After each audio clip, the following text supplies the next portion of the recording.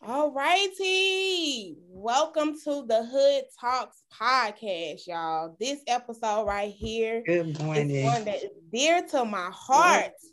The wisdom of the hood. I definitely wanted to have this conversation and highlight people that's in the hood, that's doing work, that are of the older generation, the ones that carry all of the wisdom. And I am dedicating this episode to my late grandfather, Johnny Dean. I miss you dearly. His birthday was recently, and also shout out to his sister, my aunt. She passed away recently. Another gem in this community, in this world. Anna Dean, we miss you dearly. So y'all, I am so ready to go ahead and get in and let these women introduce themselves. One plug real quick about the shirts. They are out there. They are for sale. If you want custom, which would be anything that says, oh, there we go. Anything that says anything different at the bottom. You can call, you can email to me. You can email me, thehoodtalks@gmail.com. Or if you want just a basic design where the community voice comes first with the logo and just the basic design at the bottom, that's a campaign that's out there. You can get it off the page, and that's quick and easy. I'm gonna get that out the way, but let's get to this conversation. I do want to let Miss Shirley Emerson go ahead and introduce herself first, ladies. If you don't mind, she will have to step away. She is a busy lady. See, that's what I mean when I say they out here putting in work. They putting in work. That's just proof that they putting in the work. So go ahead, Miss Lady. Please introduce yourself to us and what you got going on. Well, good morning to everyone. Thank you, Shavonna, for extending the invitation for me to be here. I'm really excited about what you do.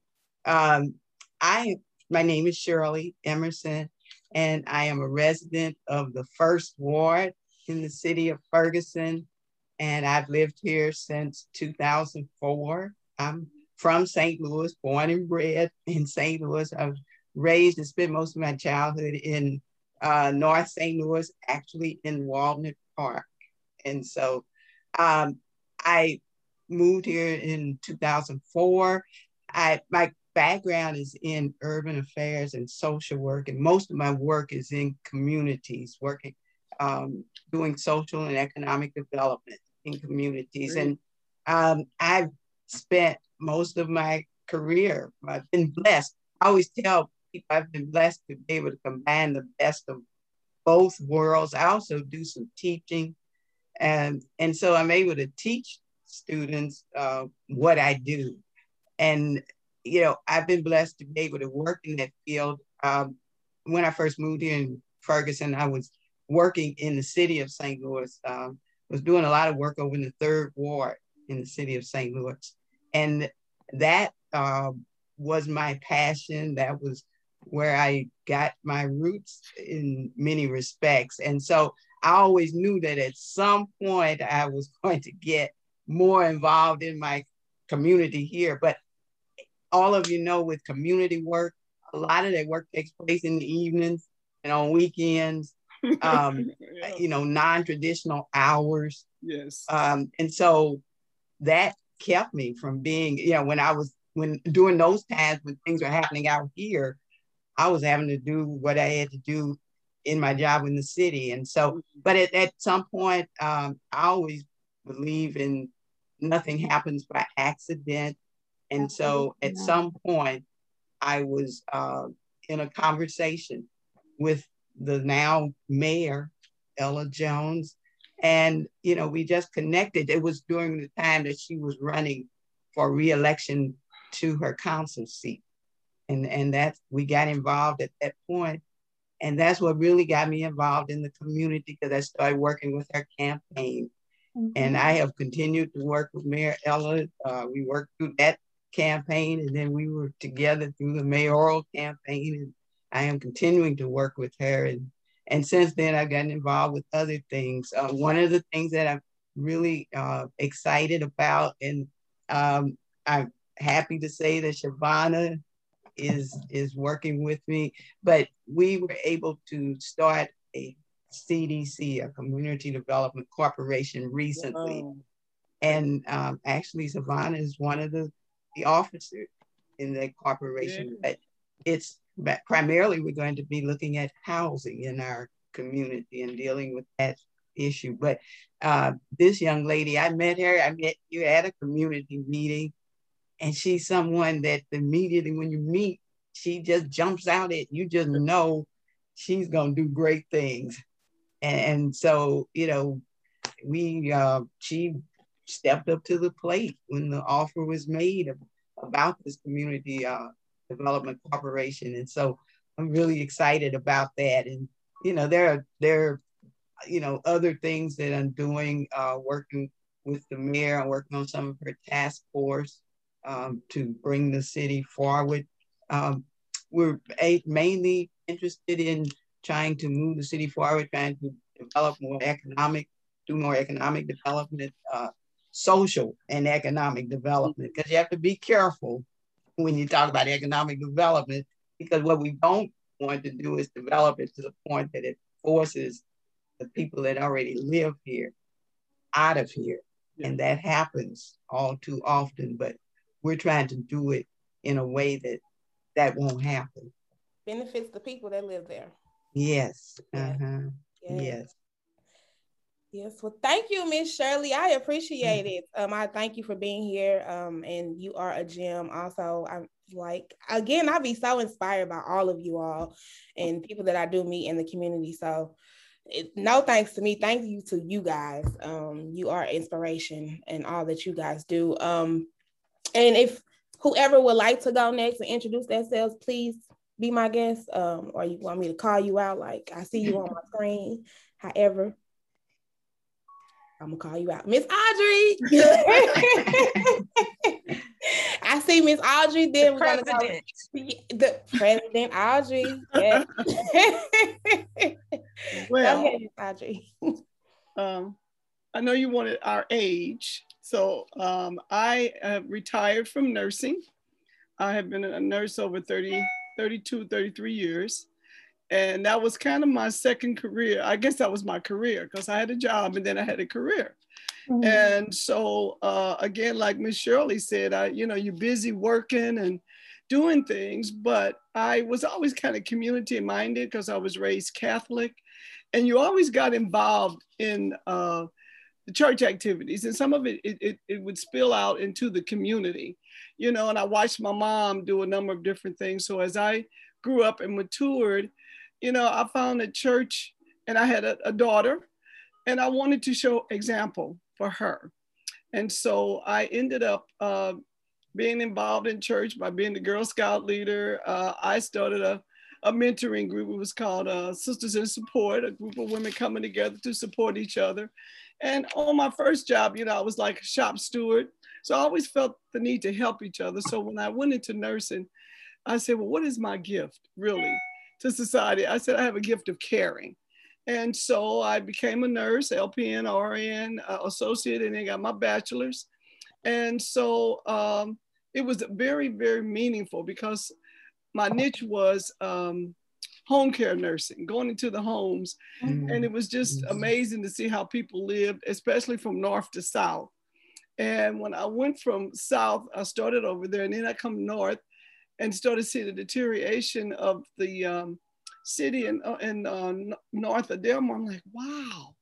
When I grew up all over St. Louis, from downtown at Vaughan to, I guess they don't neighborhoods specifically, but to Academy Sherman. I was over there. I was over by, I'm not sure the area on Natural Bridge and Union. But these were neighborhoods that were predominantly African-American homeowners that, took pride, people cleaned up, and when my mom and dad divorced, unfortunately, they couldn't keep the house, but we stayed in apartments, and, we were painting, and she was outside sweeping. We kept up things. So when I started seeing the deterioration, it was very disheartening. So I had the opportunity to have a house built down the street from my church. It was part of the Grand Rock development.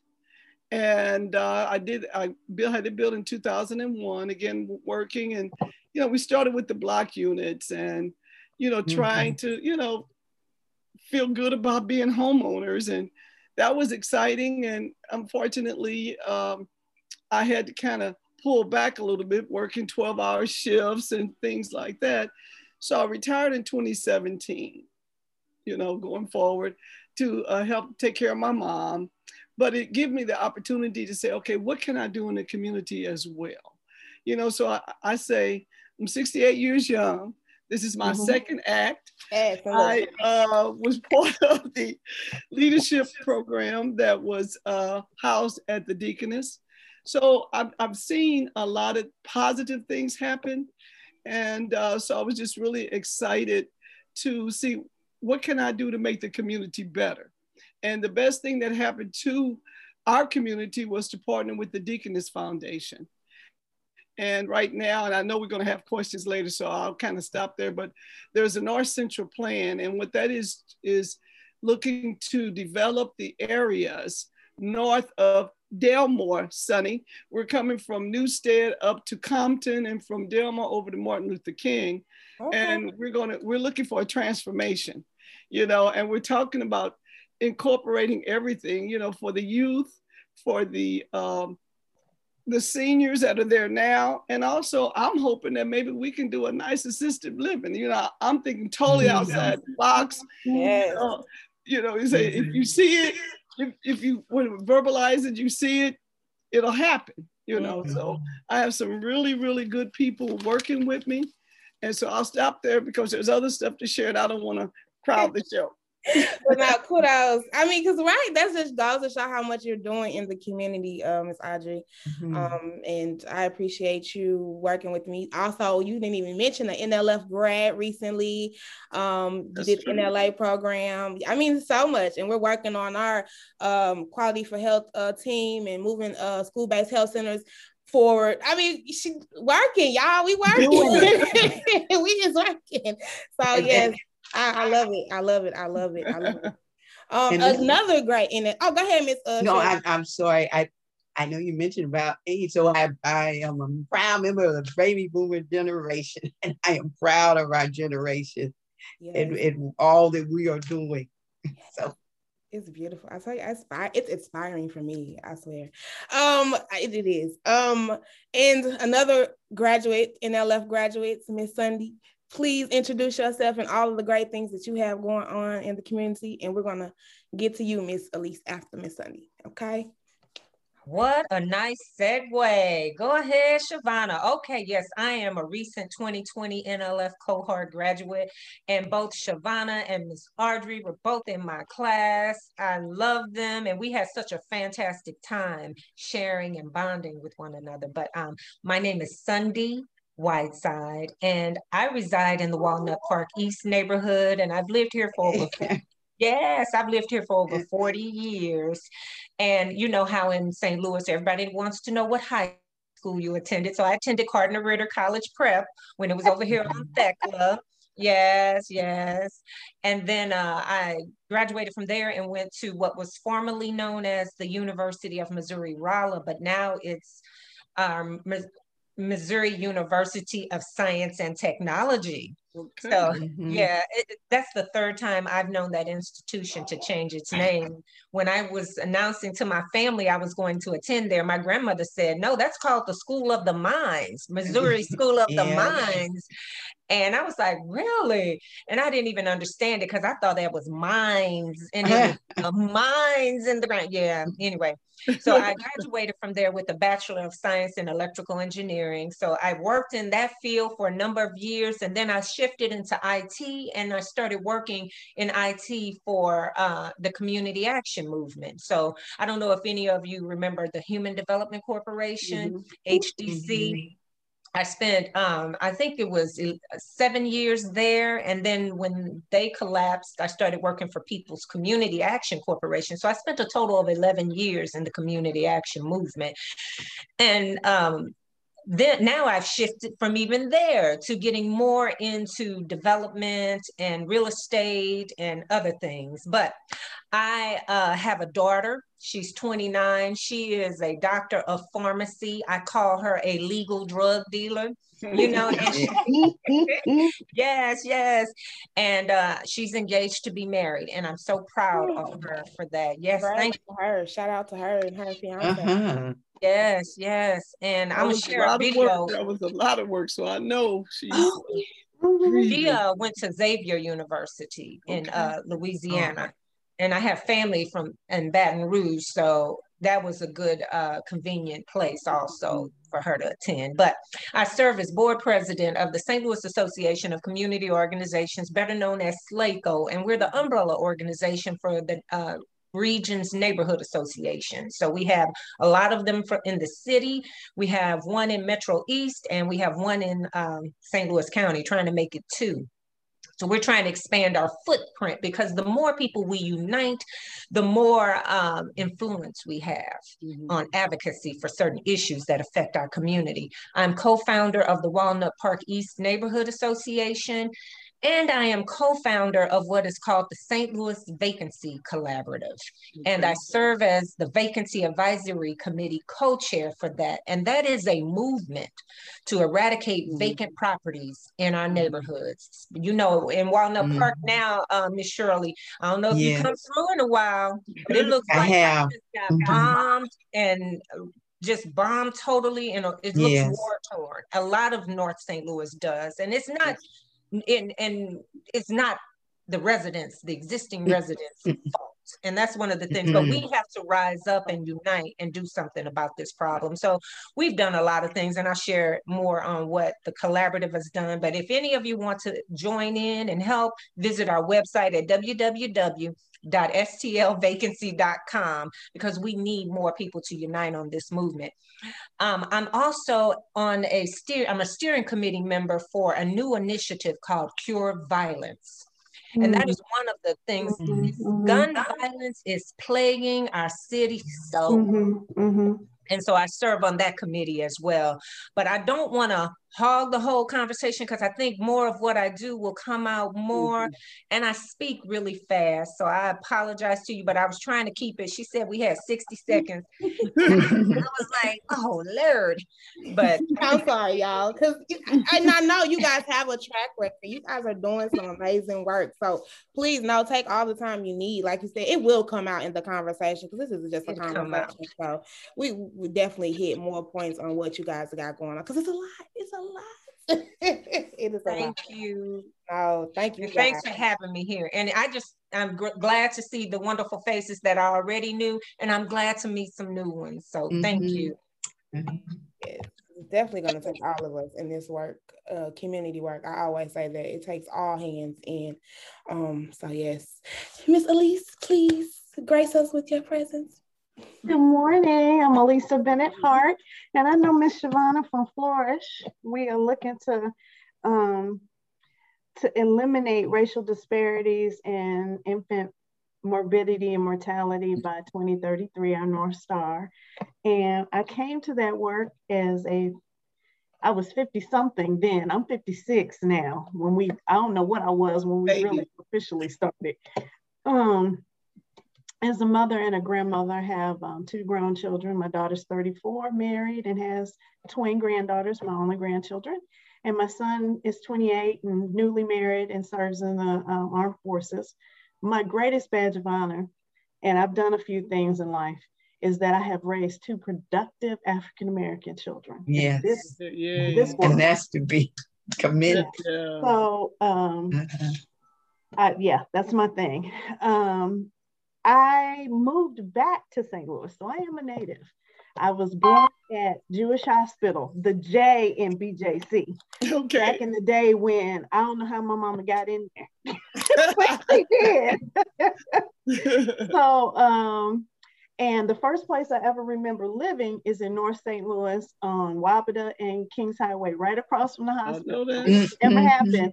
We didn't get in no car. My mom just scooped me up and, took me to DePaul, I think it was. Yeah. Right. The school I remember was Bishop Healy and the nurses with the rulers. That was for real. But that was Blessed Sacrament first. I went there. I know what you're talking about. Yes, Blessed Sacrament. But I have lived during from birth to 20 years old, I lived in Kirkwood. I lived in U-City. I was first child in the Timberland part of Kirkwood to go to integrate that particular elementary school.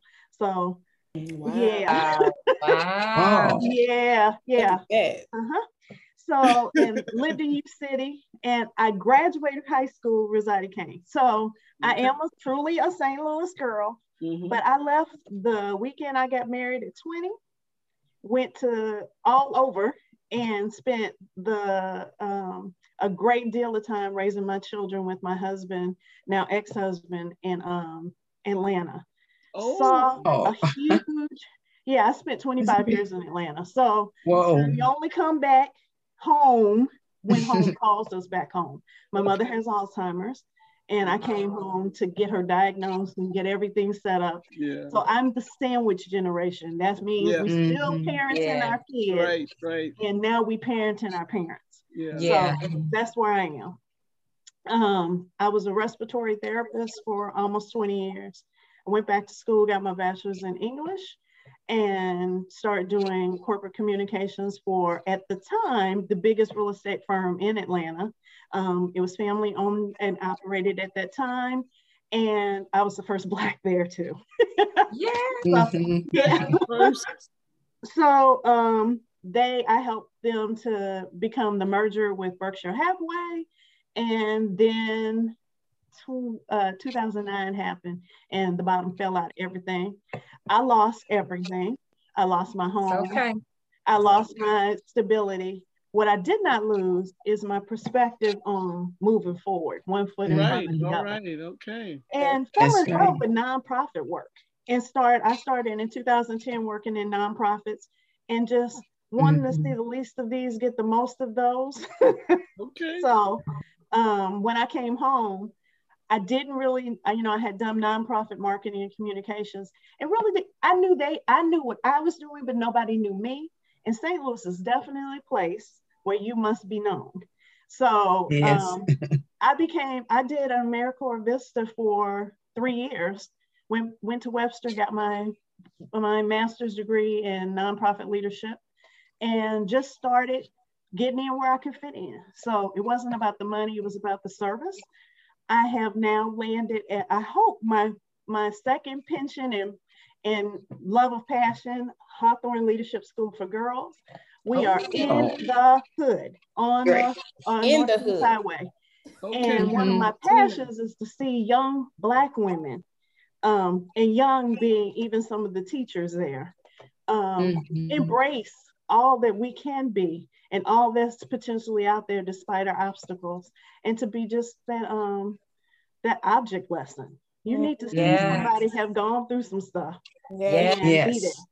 So I'm project coordinator there, but really kind of the right-hand person to the head of school, Daphne Robinson, and just thrilled to, if you got to be back home and be of use. The North-South divide is real. It is real. So, I'm just getting in where I can fit in, and I'm so glad to be in such great, incredible company. People, I'm still relearning my city. So, to you wonderful women, let me follow in your footsteps. Thank you. Thank you. That was excellent. Somebody seems to have shown up right on time. You must have felt it, honey. It's your turn to shine. Good morning. I had a lot of difficulties on this other end and a lot of confusions with the Federation. So I do it. That's all I just said. Y'all some working women. All good. In the community. So what we was just doing was introductions, and just telling everyone about you and your work in the community, what you're doing, and if you mind your age, because we are trying to glamify how great this whole situation is here with you lovely ladies, and hopefully inspire others. Second act. Is that what you were saying? And I didn't give my age. I'm 52. I'm sorry. I have forgotten. Y'all have to nudge me and say, girl, you talk so much, but you forgot to say that. I mean, you had some history, because I'm over here thinking like, I don't know what they talking about. I don't know none of that. Okay, but no, I'm sure people like, yeah, I remember that. I know that. So no, you fine. But thank you. And all y'all are again, inspiring. Like I need to go put in some work because look how beautiful you ladies are sitting here on my screen. You were well on your way, Miss. Girl. Just keep living and moving That's right. forward. Well on I your love way. your We're very proud of you. You know what? and your confidence. In good hands. Right. Thank you. Miss Savannah, I want to share one thing. Then I'll introduce myself. You all ladies know Ida, she passed away, Ida Woodford. Yes. So you know what? She was a member of the Urban League, and she was a member. She was past president of the Urban League. And so yeah, a lot of things. So when I joined the Guild, and I went the Urban League, and I saw her, and she would be at all meetings. And I'm just sharing that with Miss Savannah, and the one she was much older than me, and I was much younger at the time. And I said, "How is this lady at all the meetings?" I said, "How she do everything?" I couldn't fathom how she did it. And then when I was doing a function, and I looked at her resume, I said, "She on all these organizations. How can you possibly do all of that?" And she inspired me. And so when I looked at that, I said, "If she can do all of it at that age, and be on time and be at all of them, move all like that, I can fit things in my schedule that I didn't know I did." And what I realized is just at timing, at seasons, you can do certain things at certain seasons, but you can contribute to a lot in your community. It just depends on your heart and your commitment. And there's a way to do it. If you ask God to allow you to do it, He will open the door along the way. And that was the one that inspired me. Like you're saying, we're older, she inspired me. And we didn't get there overnight. We got there from others paving the way of the understanding. Yes. Others that came before us. Yes, man. And highlighting it, again, I think that's inspirational. We don't see a lot of what people do in the background, in any aspect. And so this is what the platform was built for also, is to highlight these great things. Because I feel like I think about that as a mother with two young ones, when people see me and like, she got two kids. That's why I'm always like, mommy, my old kids, because I want women to know that don't stop your shine. You can still push through your community with them babies right there with you. They might be hollering in my videos, but they are there, and I'm doing this with them. And you have seasons of things. Yes, you do. I absolutely believe firmly that we can do all things, just not all at the same time. I could do things when my children were small that might, like, I could go to school, I could read, I could do my own business based on their schedule. And then when they got to be teenagers, it was like, I was multitasking, sitting on the sidelines at the football game. And then when they got to be grown, my daughter needed to finish school. So I moved in to help her with her twins, her cousin with her twins. So you can do it all. I told, my rheumatologist was laughing at me. He said, "When you going to law school?" I said, "I told you when I turned 60. And you can do it. Yes, I know. Definitely do it too. Yes. Go ahead, Miss Christina. Please go ahead and introduce yourself. And then when she does that, lady, we will get into one question that I really want to get in before Miss Shirley leaves. So go ahead, Miss Christina. I won't take long. First, I would like to say I am 51 years old, and I am proud. And I say that because I know many people have not reached this age. And my mother passed when she was 24 from breast cancer. So I didn't think I was going to go really past 40 or 44 when she was 44 when she passed. I was 24. So I had a thing that I didn't think I was going to make it much further. I thought that would be the same destiny for me. Anyway, so I'm proud, and we should all be proud of our age. But my name is Christina Hazley, and I work for Hazelwood School District as the registrar there. Been a secretary registrar for maybe this is my 13th year there. And I volunteer. I started there when I moved back from Atlanta, Georgia, back to St. Louis, my hometown of St. Louis. I started working at Hazelwood. And it was a young lady there that came to me and said, "Christine, you need to come to a meeting at the Urban League Guild." And I said, "Okay." I said, "Who's there at that meeting?" She said, "All women." I said, "All women." I said, "Now, when you get around a lot of all women, it could be fun, it could be different." But I said, "Okay, I'll go." So when I went there, it was women that were so inspiring. They were doctors. They were lawyers. They had their own businesses. They were writing books. And I said, "Oh, look, a different group of women."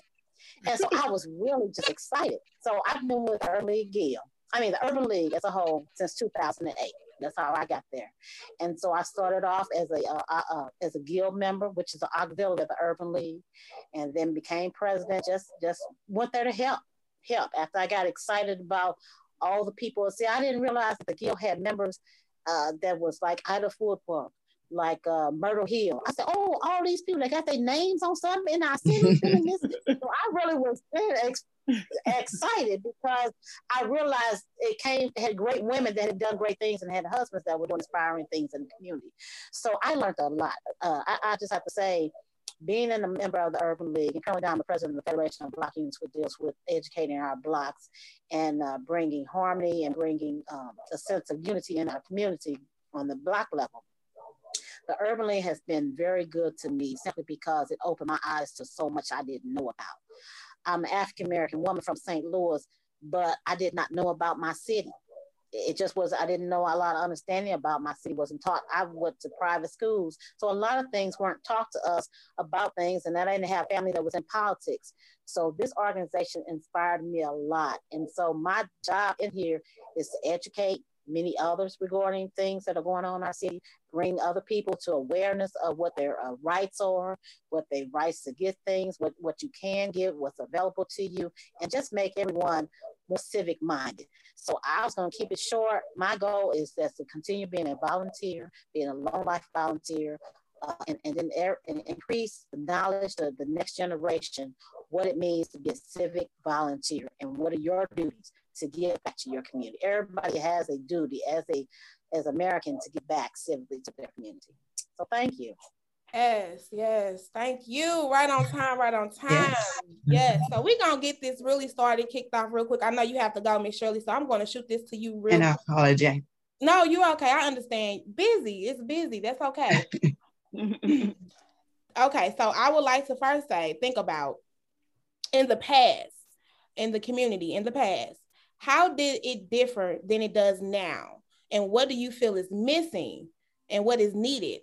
Or what are we lacking, if that makes sense? So like the community back, when you were growing up versus what it is now today. What is different, what is missing, and what is lacking? Okay. And I think about, what is missing from the past, the strong sense of community. As I grew up in the 60s and in the 70s, and for instance, on a block, everyone knew everyone.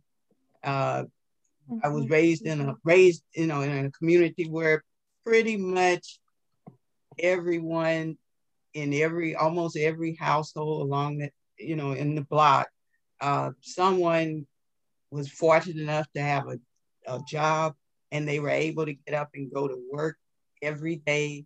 I was raised, pretty much in a community where it was pretty much some single family homes, some single parent homes, but a lot of two parent homes. And it was typical, father went to work, mother, sometimes mothers worked, but families were strong. We were poor, but sometimes you hear that saying you're poor, but you don't know how poor you were because there was so much love there and so much togetherness. And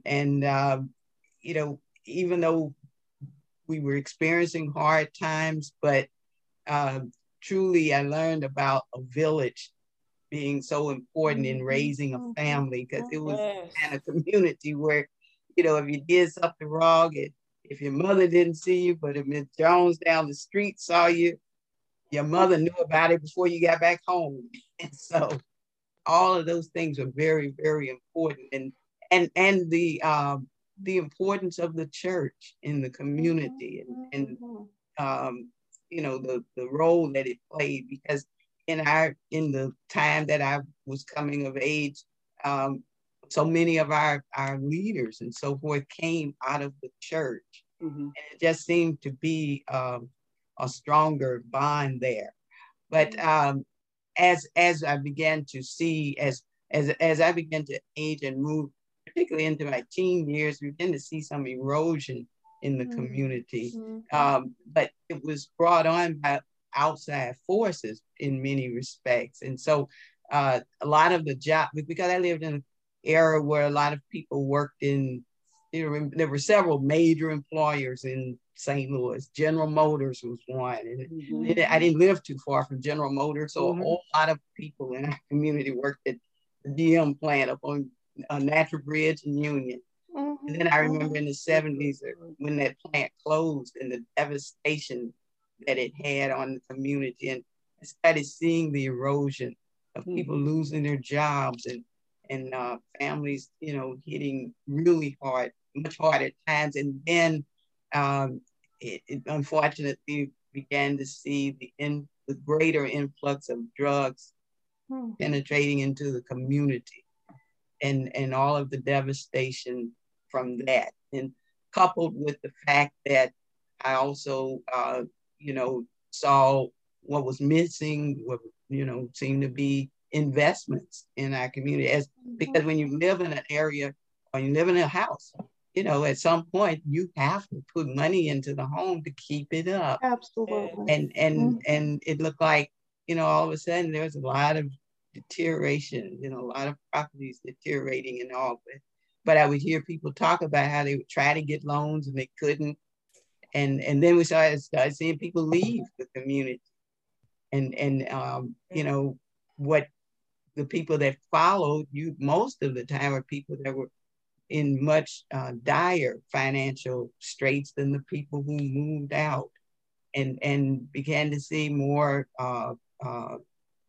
requirements and more need in the community, and that cohesiveness that we had once known, it began to erode.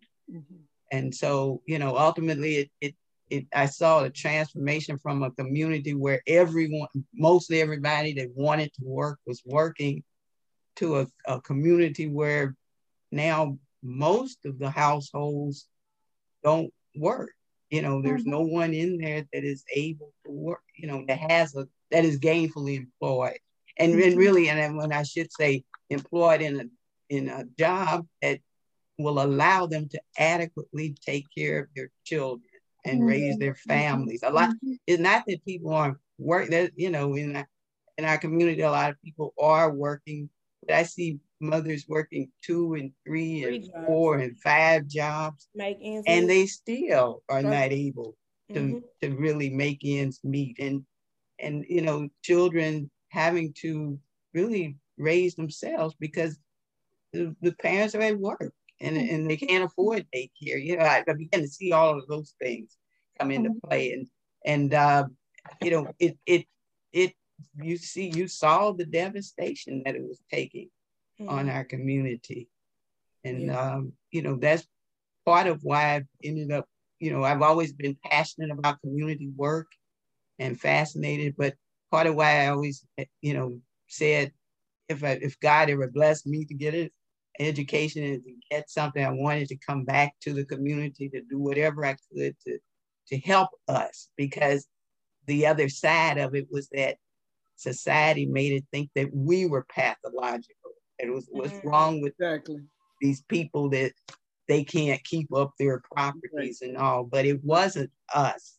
It was those outside forces, which unfortunately have been with us for a long time, and they're still with us. But me understanding what the problem was now, that goes a long way toward trying to come up with a way to address it.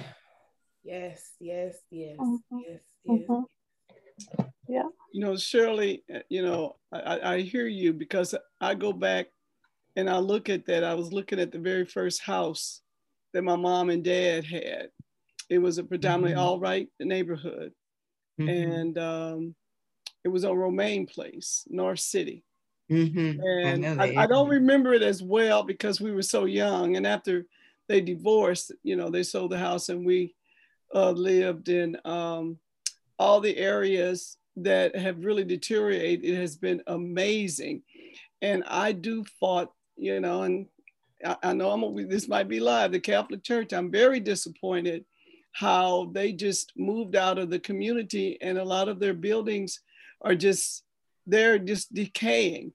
I went to every school that I went to that is no longer any schools. I grew up in St. Nicholas. That was one of my best experience in the community.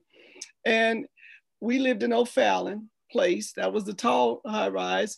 And there were families, you know, there, you know, trying to get back started. And then there was Carr Square. And we had community. We would go to do things at the church, and we looked out after each other, or we were taught that because I was young. Then we moved to Blessed Sacrament. That's right over there by Ashland, and we're on Ashland between Kings Highway and Union. Really nice homes, and again, a sense of community of African Americans. You know, we lived above one of the stores, but under there was a beauty shop, and there was a little confectionery, and we had a nice apartment up there. And that area was all nice. And again, it was by the Chevrolet plant. And then we moved over to St. Mark's. That's the Academy Sherman. And again, there was a sense of community.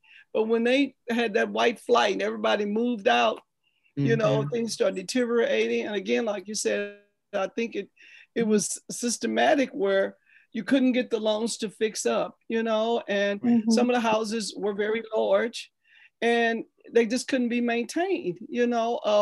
And when you talk about the jobs, you could get a little job. I had a little part-time job, which helped my mom. You know, I worked at out in Northwest Plaza. I think it was Sears, and then I was able to go downtown at FWO Work. So you had all these little community stores where you could help the family, and they were decent. You know, my mom worked for National Food Store. You know, she raised her children on that. And so all of that is gone out of the community. I remember when we were on Palm right at Natural Bridge, there was a Woolworth. You know, you had a community theater. I remember the comic theater. You know, we had things. My mom grew up in the Ville. The Ville was self-contained, you know, and I hear the horror stories that they just moved out. But when I would see patients, even back 25 years ago, they were slightly declining, but people were really struggling to try to keep their neighborhoods. And so, you mentioned a place. What? You mentioned a place that just, okay, so my mother, my great aunt was Geneva Rome, who was an older person at Palm and Natural Bridge back in the 60s and 70s. And there was a senior center on Grand right there that she ran at that corner. And I used to come over there from the Herbert Hoover Boys Club in the summer and down on Palm and run around the Bosley Brothers. I had a horrible crush. I don't even remember which one. Yeah. So it was a beautiful neighborhood. I go sometimes. Exactly. And Kings Highway and Martin Luther King. What is that? Sherman Park? You know, I mean, you went swimming, you know, and you had community over there, you know, and they just started letting everything just deteriorate. And I just like, that's why I'm passionate about, you know, we can't allow this to continue. We cannot. And you see, it wasn't, you know, us doing it, but as I said, it was the forces and the powers to be who had made executive decisions, so to speak, not to put money into our communities. But there were times when redlining was so bad, it was much easier to get along, because the thing was, black people being driven out of the community slowly. And there were opportunities and times when it was easier to get loans to purchase homes in North County than it was to fix up property in the city. Or there were times when you could get a loan to buy a car, but you couldn't get a loan to fix up your home.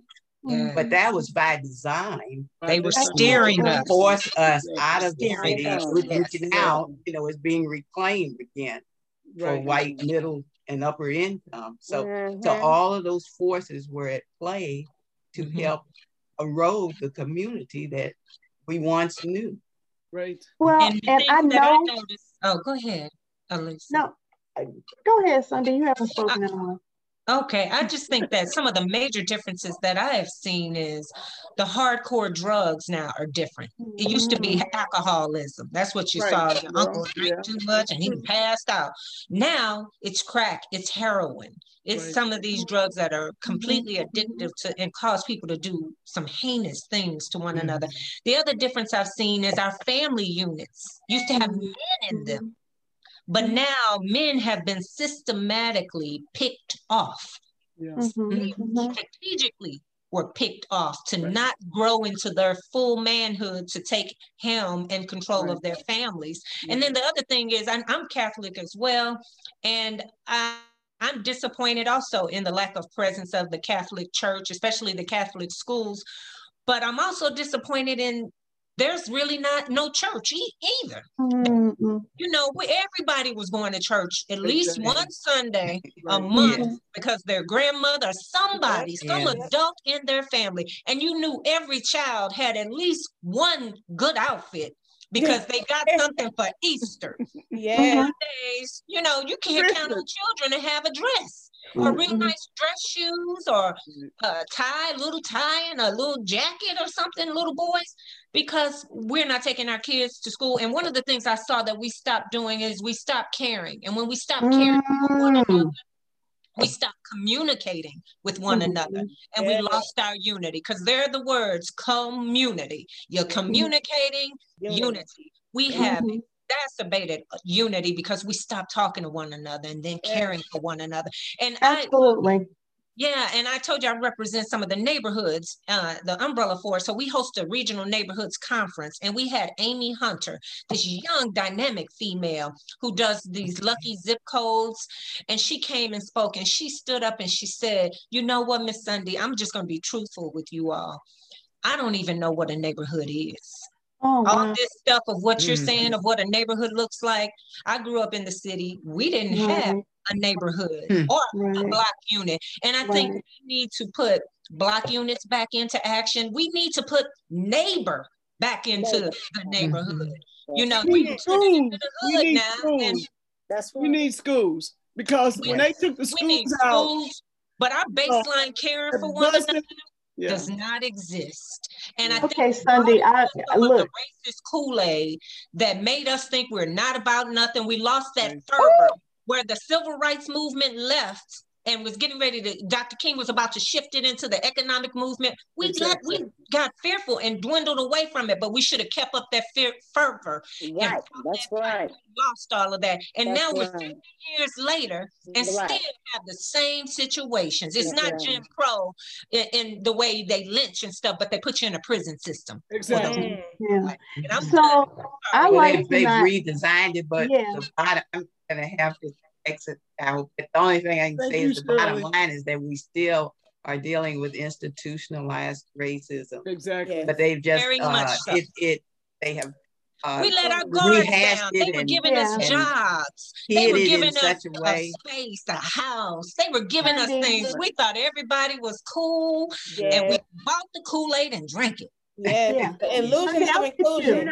Thank you. Thank you, Miss Shirley. We appreciate you for being here. Thank you, ladies, for all that you're doing. You're beautiful. Just keep doing what you're doing, because we have strength together. Yes. All right. Thank you. Thank you. But I'm sorry. Go ahead. I was just gonna say. I forgot what I think we get.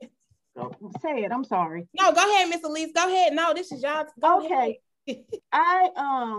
So I heard what Miss Audrey said, and I heard what Miss Shirley said, and we get in this dichotomy of what they did to us and what we didn't do for ourselves, and it's a both and. It's not an either or. Right. There is what we did, but the same thing that helped us get a foothold in the North after the Great migration northward from the South is the same thing we got to do now. Together. So we've gotten in this mindset that you 18, you grown and go get your own. Nobody else does that. No. But us. No. Yes, we be ready to just throw them out. One of y'all got an apartment or a piece of something, and then the next one would come. They would work and help you out a little bit and put a little to their side. And then the next one would come. And that is exactly how the Asians and the Latinos do it. Exactly. And we're going to have to go back to that because it doesn't matter what they do. It matters what we accept. Right. And what we decide to adapt and overcome anyway. Right. That's what we're going to have to get back to. You know, oh, girl, I can't live with them. They get on my nerves.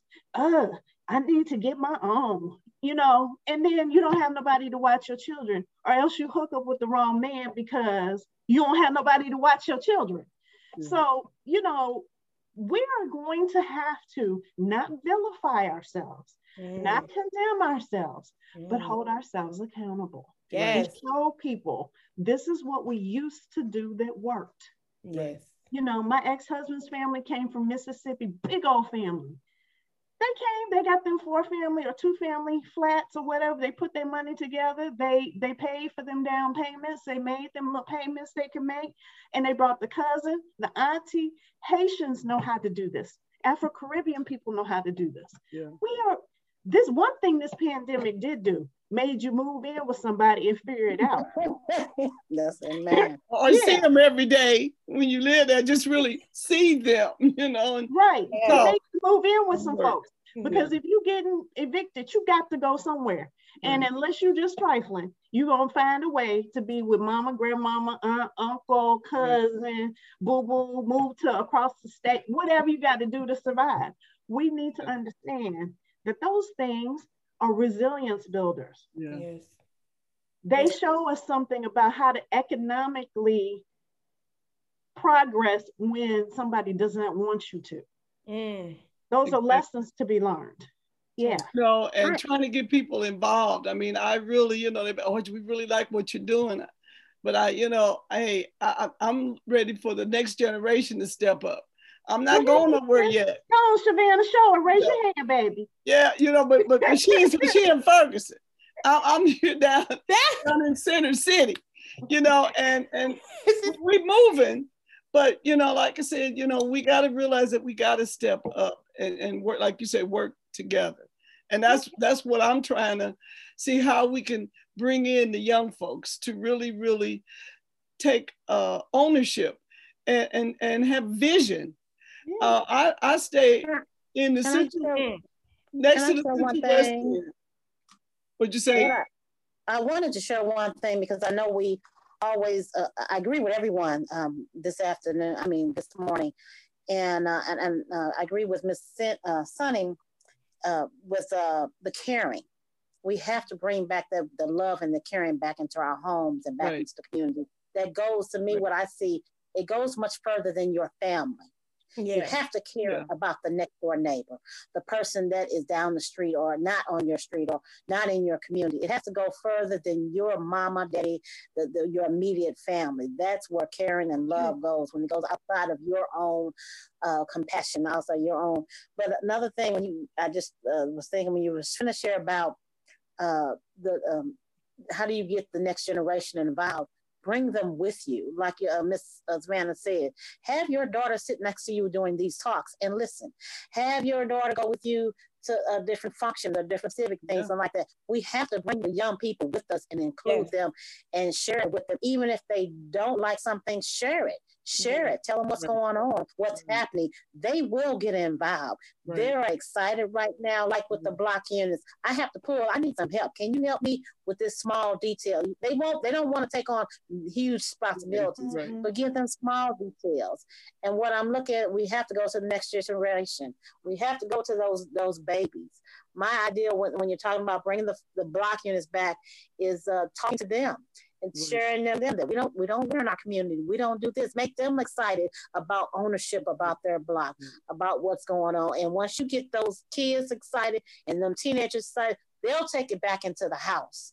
And then Mama, Miss A said, we don't put no trash on our block. And this is, well, no, I'm picking it up. So we have to start back where it dropped off and just go back and pull them in. And one thing, when we talked about the churches, I know the churches fell on us a lot because a lot of them still own buildings in the churches, come that one Sunday, but drive back out there in O'Fallon and live.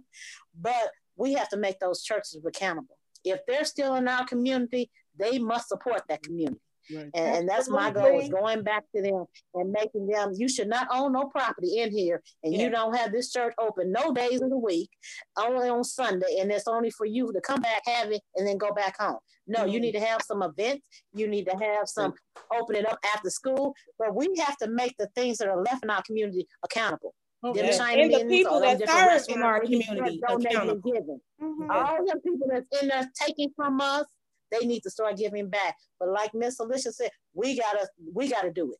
Yeah, we gotta stand up and take back and change the things, because we can blame those forces, but we allowed those forces to do those. That's true. You know, we didn't have to take the Bible. We didn't have to do a lot of things, but things did break up our families. And I agree with everything with Miss Shirley. I mean, that was so powerful testimony, what she stated, and was exact facts. But we know what the issues are now. We need to now not let those issues become again. But I think this is just beautiful. Yes. You know what? I wholeheartedly agree with you, Christina. And one of the things I charge every neighborhood association with is creating a youth component. And I think that can help them. They're like, okay, what youth do we have in our neighborhood? And I think the block units probably could do the same. What youth do we have? And we need to make sure they are a part of this. Bring them back in. Bring them back in. And there's this saying I got to share with you. I see it on Vervis Jones's Twitter, but it goes, it's an African proverb that says, the child who is not embraced by the village will burn it down to feel its warmth. So we have neglected our children and not embraced them for decades, different generations, and now they are burning down to feel something, to feel a part of something, the warmth of something. So we have to make that conscious efforts to understand, engage, include, and mentor our young people. So I'm on your page. Well, and that whole how we engage with young people, because I think that's one of the big things we're trying to get here today. I came up in a generation where you say yes ma'am and yes sir because that's what you did. That's where you raised very little. You couldn't say otherwise. You had to put a handle on it. It was Mr. or Ms., what have you. These kids are different, and I don't have a value judgment about that. But let me tell you what I can do, and I'm expert at this. Modeling behavior. That's all the girls from 6th grade to 12th grade at Hawthorne Leadership School for Girls. Yes, ma'am, when they ask me something, I respond to them with respect. That's so that they know what it looks like. Because you owe respect to somebody for being on the earth. That's right. Being a human being is enough. It ain't got nothing to do with age. Ain't got nothing to do with what you made. It ain't got nothing to do with where you went to school, what degree or diploma you received. That's right. And you deserve respect. Yes, ma'am. How can I help you? Yes, sir. What can I do for you? So I no longer, because I have more bridge that I can travel for them to get to them. They only have this much bridge. They don't know nothing yet. Right.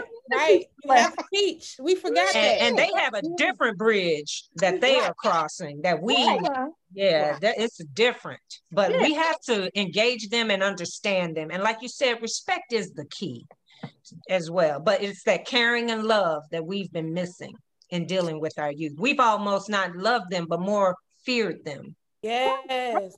We feel ourselves. Some of us fear each other. And that's why we aren't where we need to be. They have programmed us to hate each other. Do you hear me? Like you say, I don't want to stay with them. Oh, they get on my nerves. They talk too much. They got in our own family. So if we can't love within the family, how do we look outside? That's right. We have to learn to agree to disagree and still, not polarize ourselves. One of the things that you're saying, Christina, and at least I am in our footprint for the neighborhood, we really have maybe 7 blocks that have homes, because a lot of people have moved out. So we're trying to bring development here. We are going to do that. But I have about 6 churches in my footprint, 6 churches that are commuter. That's right. Right in there, so my church, St. Alphonsus Rock Church, I'm really trying to bring them in to our North Central plan. I have a Stroys Memorial, and the pastor came to one of our community meetings just to say, I can't be in your neighborhood, in this neighborhood, without being a part of this. That's right. We have another church right next door, and I had the pastor. So we have 3 churches that are very engaged. That's but good. what I'm really working hard to get the 3 other churches that were part of the North Central Plan. And the North Central Plan is to revitalize the neighborhood in the 18th Ward and 19th Ward. Mm-hmm. You know, and it's been a struggle to get people to just bring their voice. You know, we've been having all kinds of, you know, literature out to bring their voice in to say, what do you want? I have been interviewed by several students, and one is the Arts Academy, you know, and they're talking about the neighborhood and you know, what is of value to you, and I'm explaining what we're doing, but I'm saying, what would get you to tell your family, I want to live over there, rather than have to take the bus or get a ride to school, you know? So this is. Can I say something to that, Miss Audrey? From my point of view, I guess with the youth, I think a lot of times, from my own perspective, from me growing up, I did see my grandfather do a lot. Like, he had a garden in his backyard, mm-hmm. and he had, you know, he went to the meetings, and, you know, he was very involved in community and in church. He was one of them Sunday mornings, you at grandma and granddad's house, you better get up and go to church, right. Sunday school and all. But he didn't really speak. He didn't say much. We didn't have conversations about things that happened, you know, before I was in existence. We didn't have conversations about how he migrated here from Mississippi, what things they went through with purchasing their home in that neighborhood and that community. We didn't talk about any of those things. And my grandparents were my grandma was the mother of the neighborhood. She kept all the children, but we just didn't have these conversations. And I think that's the key to it. You know what I mean? Yeah. I saw him do things, but I like she said, if he would have grabbed my hand and said, hey, Shanna, come here and get in this garden with me, I would now probably know how to do a garden. I want to do it, you know what I mean? But he didn't say, hey, baby girl, come go to this meeting with me. Or, you know, let's sit down, let's talk about something. That happened for me. Yeah, it happened for me too. That's how I got involved. And that's why I think, and so that's what I mean when I say, I think what happened between the generation of you guys' generation to now, we have not really, we see it, but we haven't been really taught it. You haven't been brought in. Yes. You haven't been embraced. Funny. I saw my little grandbaby. I do a garden and I live in an apartment. So I have a container garden. And you can do, but when they were 18 months old, on their balcony, I planted for them. So they had little baby watermelons and all of that. Right. Because my grandmother, who came from Arkansas to St. Louis, had a 4-family flat on McCree. That entire from her back door to the alley on both sides was nothing but a garden. Mm-hmm. So those are my favorite memories, picking them collard greens and learning how to strip them and just taking time to do that. Right. So my 10-year-old twin grandbabies last weekend, they were like, we hungry, Grandma, we hungry. I sat here while my daughter did my hair, and I talked them through how to make a pasta meal. And my daughter kept trying to go in there. I said, let them do it. And see, look at that in them. You keep doing this hair, and I'm gonna talk them through. Right. And they were so proud of that meal. That's right. But that's a memory. We have to realize that Grandma now might be 37 years old. Grandma working. Not even 37, but still working. Some of them are still working. Still working. My mama, she works. And so she don't have the opportunity. Don't have the time. Yeah, she don't have the time. You know what I mean? So some of them are still working. And trying to make a living. Was working too, you know, but she said, okay, we're gonna have this for dinner. You peel those potatoes, you know, you start the mashed potatoes, you know, you put the greens on, you know, I mean, we had to do that, you know. We have to be strategic about pouring into our young people. And it doesn't have to be our own children. That's what we got to really expect. Other children. You know, in Slaco, we started this Emerging Leaders program for kids between the ages of 16 to 24. And we employed them to go to neighborhood association meetings, help neighborhoods canvas. And that's how I met Audrey. And when the young people come up with an idea, we have to back them. So let me tell you what happened. In November, the president of our emerging leaders group came to me and said, you know, Miss Sunday, we're getting ready to have a new mayor, and some of the kids are talking, and we want to hold a debate. And I said, you do? And he said, yeah. And let me tell you. And I said, well, you all come up with some questions and I'll try to get some money, some funding together. And so we got like $2,500 from donations. And then we got the young girl, Samantha Jones, who's a young anchor woman on KMV Channel 4, to be the moderator. And they came up with these beautiful questions. They were targeted questions about issues ranging from the schools, public schools, crime, violence, everything, the drone that was being voted on.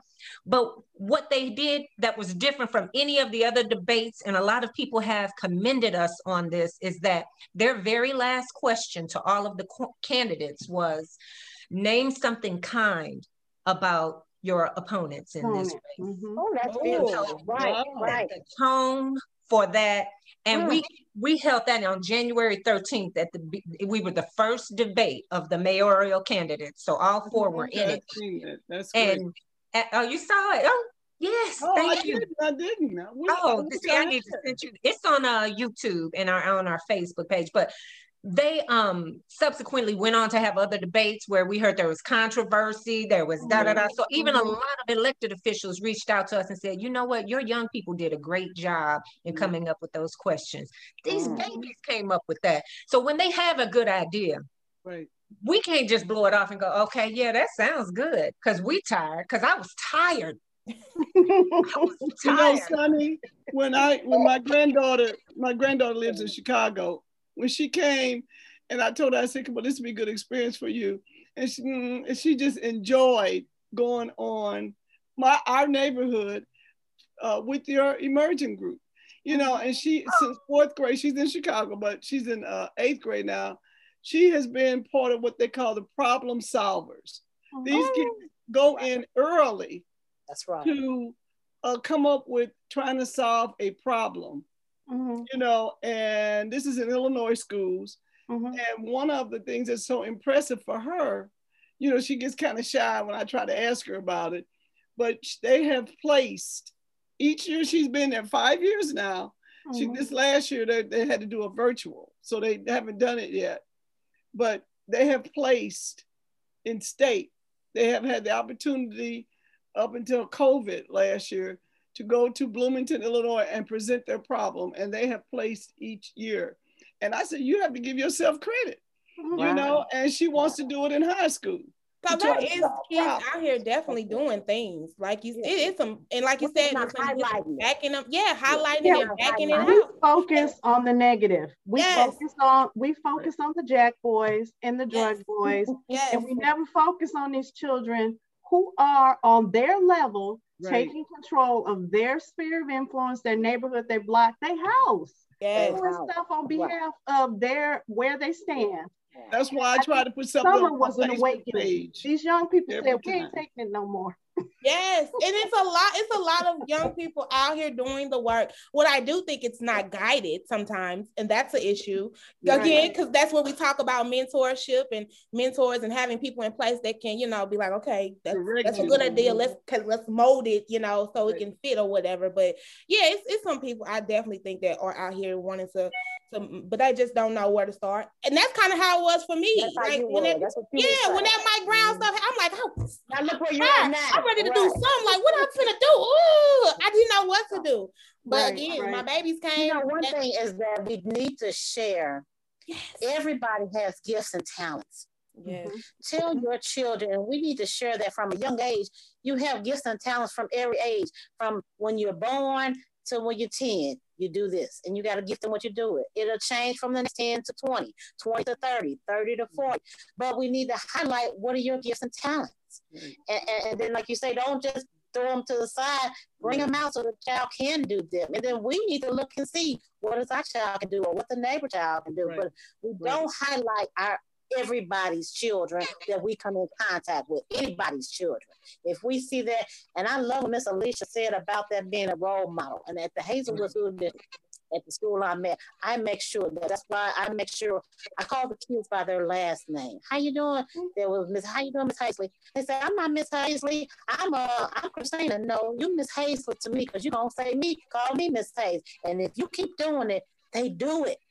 Absolutely. People change by behavior, and it doesn't matter what. And so they say, no, you can't just call me Christina. I'm Miss. You can't call me girl. And they'll know, no, I won't respond to girl. I won't respond to no because we're in a work setting. You're in a school setting, and that's how you act. But I always say with them, I say, high school is the last stop. I can't be in this school and this is the last stop where you go to the world and you go out and tell people I graduated from Hazelwood West and you talking that kind of way, acting anyway, it come back to us. We saw you talking that way. I am responsible to correct you. Even and many of them will tell me all the time, you ain't gotta do all this. That's fine, but you're gonna appreciate it later. You don't have to appreciate it right now, but my job is to tell you. Like you said, we can't be scared to tell our children they wrong. Yes. They don't appreciate it like a lot of things. My grandma told me that ain't right, Christina. I didn't appreciate it then, and I didn't agree with her, but I agree with her now. Just that's how she showed you she cared about you. And we stopped doing that. So the kids, they realized we don't care nothing about them running around acting a fool. Right, because you didn't tell me that I was going right. We're afraid. So and what their mama gonna say, what their mama gonna do. If I step, and you know what? If I sometimes you're scared to talk to the mama. Right. I was just about to say. In love and with integrity, and I got my receipts, bring your mama. Right. If you're doing it well. And she might need to talk too, though. And that's again, like honestly, y'all, some of these kids at home, no, I'm being real. This is the hood talk. Okay. They going home to parents who don't know nothing, who has that same mentality that they're bringing to you. And they're like, they don't know nothing different. So they think this is normal. Let me say this. And I believe you need to take a person, anybody, where they come to you. But that's right. So we have uniforms at our school, right? And now we're on virtual. We didn't have a problem with how you looked or how you dressed when you came to school, but now you're on virtual. So you want to show up on camera with the bonnet on. No, you There's not a job, not one, that's going to let you have this bonnet. There's not a nurse, a doctor, a lawyer, a teacher, a bus driver that's going to let you wear this bonnet. You can't even wear that bonnet at Family Dollar. Okay. So why do we have to have this conversation about this bonnet? But I need you to see appropriateness for where you're going, not for where you're at. Yes, you're in your bedroom taking this class. Yes. But you're taking this class because your path is this. Yes. So dress for where you're going. Right. Yes. You know, and sometimes we do have to, and the parents will say to us, well, why is that important? Because all these things that these children may dream to be, none of them look like that. So you got to dress the part, period.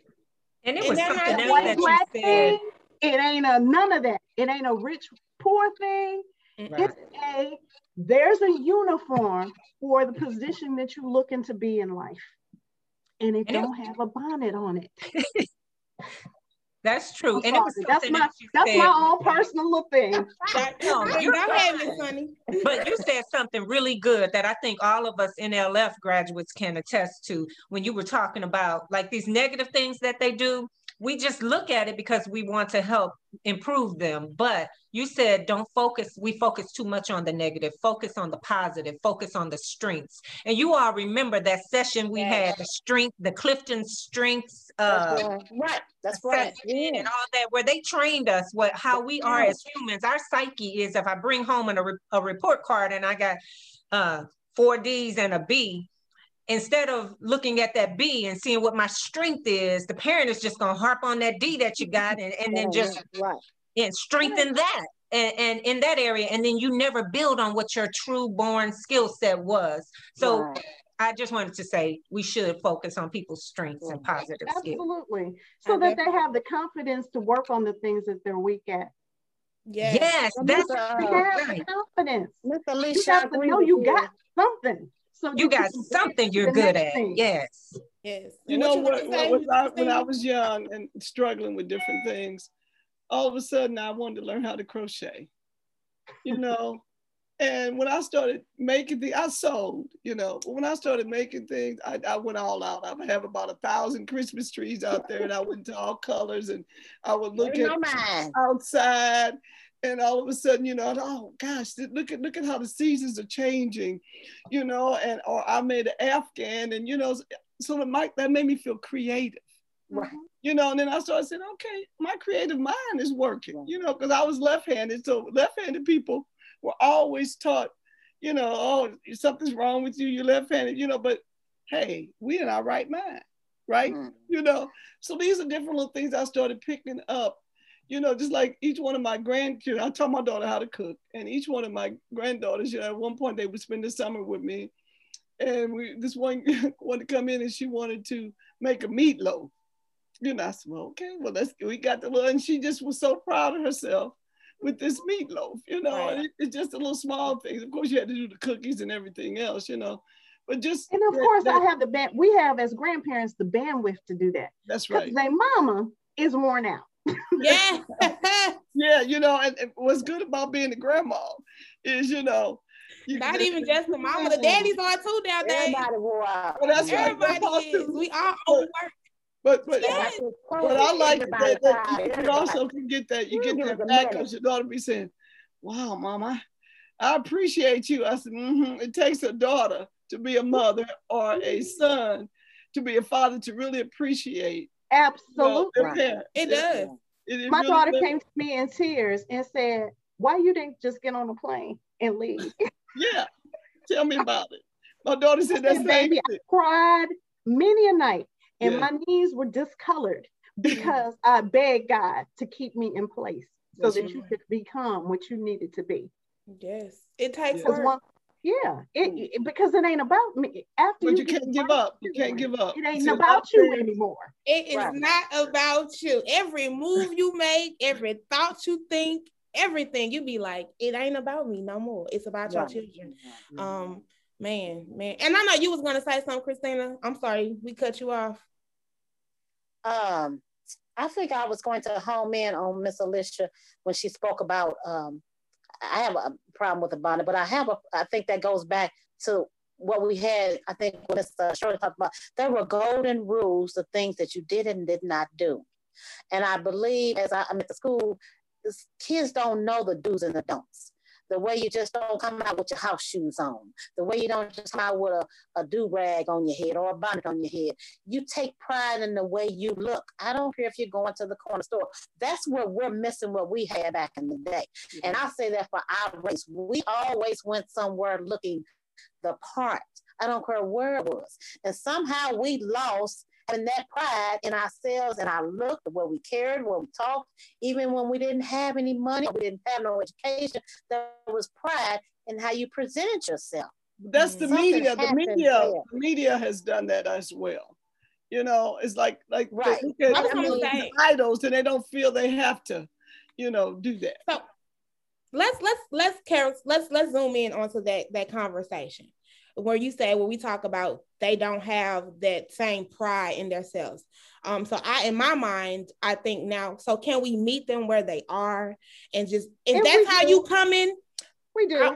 You get what I'm, if that's how you're coming, okay. I love you enough to say, right, that's all what the expectations are. Yeah. I'm not just gonna denigrate you. I just can't believe you wearing you that. Don't do that. Right. Not that. Yes. Right. I'm gonna show to you. Here's the picture. We're gonna go all back to kindergarten before you could read. Do you ever see a doctor? Do you ever see a fireman? Mm-hmm. Do you ever see a city worker or a spire person that's wearing this? What do you want to be in life? But I was just about to say, the people that, like Miss Audrey said, they're not seeing those folks though. They're not inspiring to be them. Because right now, like I had a conversation with my nephew the other day, like, you know, he's excited about, you know, this rap and all of this and playing basketball. And I say, that's all they've zoomed in for Black children. Right, in my eyes, is sports and entertainment. So they're not seeing to being lawyers. They're not seeing to be doctors. They're not seeing to be, they're not not seeing, or that the biggest and hype is on their block, it might be the drug dealer. You know what I mean? The most inspired that a woman might, a little girl might be seeing is Nicki Minaj or Beyonce, right? And not to say anything's wrong with that, but I'm just saying that's what they're inspiring to be. So this is how they're showing up because they're not seeing what you're talking about being. They don't have that inspiration to be that. So how do we get that in front of our children so that they can see that? Strong Black people in these type of positions, holding power and doing things that's right for the community, because they also don't have trust for the media may hype for you the entertainment and the athletic, but it's up to us, especially the educators. It is up to us to hype everything else in the spectrum you can be. We're probably not going to change what the media and the athletics have pegged us to be. But as African Americans, it's important for me to tell you, these are the things that I have been in my life. And these are the things that have allowed me to be those things. Right. I have to speak to you in your ear. We know that the person who has the most influence, we like to blame the media, but the person who has the most influence on a child is their mother. The primary determiner of how high the child will aspire in educationally is the education level of their mother. So we have to empower those mothers. That's why I was on Flourish. Yes. I think I can work with the other mothers about this next generation. Because I didn't get mine, but it's time for me to get back. That's why you're doing this podcast, correct? Yes, but I think the horse has left the barn.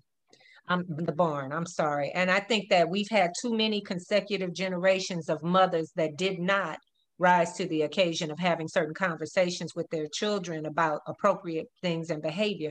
So now I find myself I'm uncomfortable with certain things that I see, and I don't want to speak out against it because I know this is the new way that they do things. And I'll give you an example, the Grammys the other night, and they had the Stallion on there, Megan Thee Stallion.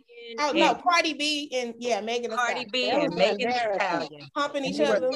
They on the big bed and doing, and then, and there was a time when you couldn't do that stuff, was almost X-rated. It looked like almost CBS, you couldn't do it on CBS. You couldn't do it. And nowadays there's so many other things that I find myself having to accept, like and I'm not homophobic or anything, but on almost every show that I watch, there is a gay relationship that has to be explicit in expressing their love for one another. And I feel uncomfortable with it, but I have to understand these are the consequences of having generations of families not uphold certain things that we viewed as appropriate. Valued. And I don't know how we can get back. I feel like the horse has left the barn, and we have to create a space that has some of those elements in it, but really looks out for the safety and stands up for the safety of everyone involved. Is all to me, what you're saying is, go ahead. I want to share one thing, and all this is kind of tying in, like whether Federation of Black Youth, the Urban League and Federation of Black Youth is standing now. Vice President James Clark realized that a home it's in the home. Things have broken down in the home. And then also we realized what we talked about earlier, it was the church. And he said, it's the church that was the cornerstone. The church is really where a lot of activities took place, and a lot of what you believed and how the standard was. And that's why they decided that now we are bringing churches in the Federation of Black Youth to the Urban League to make them back what they used to be, resources for the community. They're supposed to have been a resource for the community. Now, all the resources that are available through the Urban League will come through the churches, which ones they want to offer to their communities, which ones need more. Different communities have a different need. And so that was a cornerstone. Like you said, when that broke down and the school broke down, all the values that we learned broke down. Then there was no values to come back to the home. Things fail. But we do have to come back to what is there. What can bring that back out? Is that church? We all have to decide to stand in the gap. Right. And then we all, systemically, it has broken down. So it's the individual now. We have to stand up. Right. We have to stand up. But how do we not tune them out? Because when I spew the message of no sagging pants up in here, no bonnets, you know, I get the backup of the parents and I make sure they understand these are the rules and you have to back me up on that. But I think you just have to say, we have to have the rules and make sure we stay at the rules and commit to that and just share. We can explain why we do have those rules. It is okay for you to do what you want to do at your home.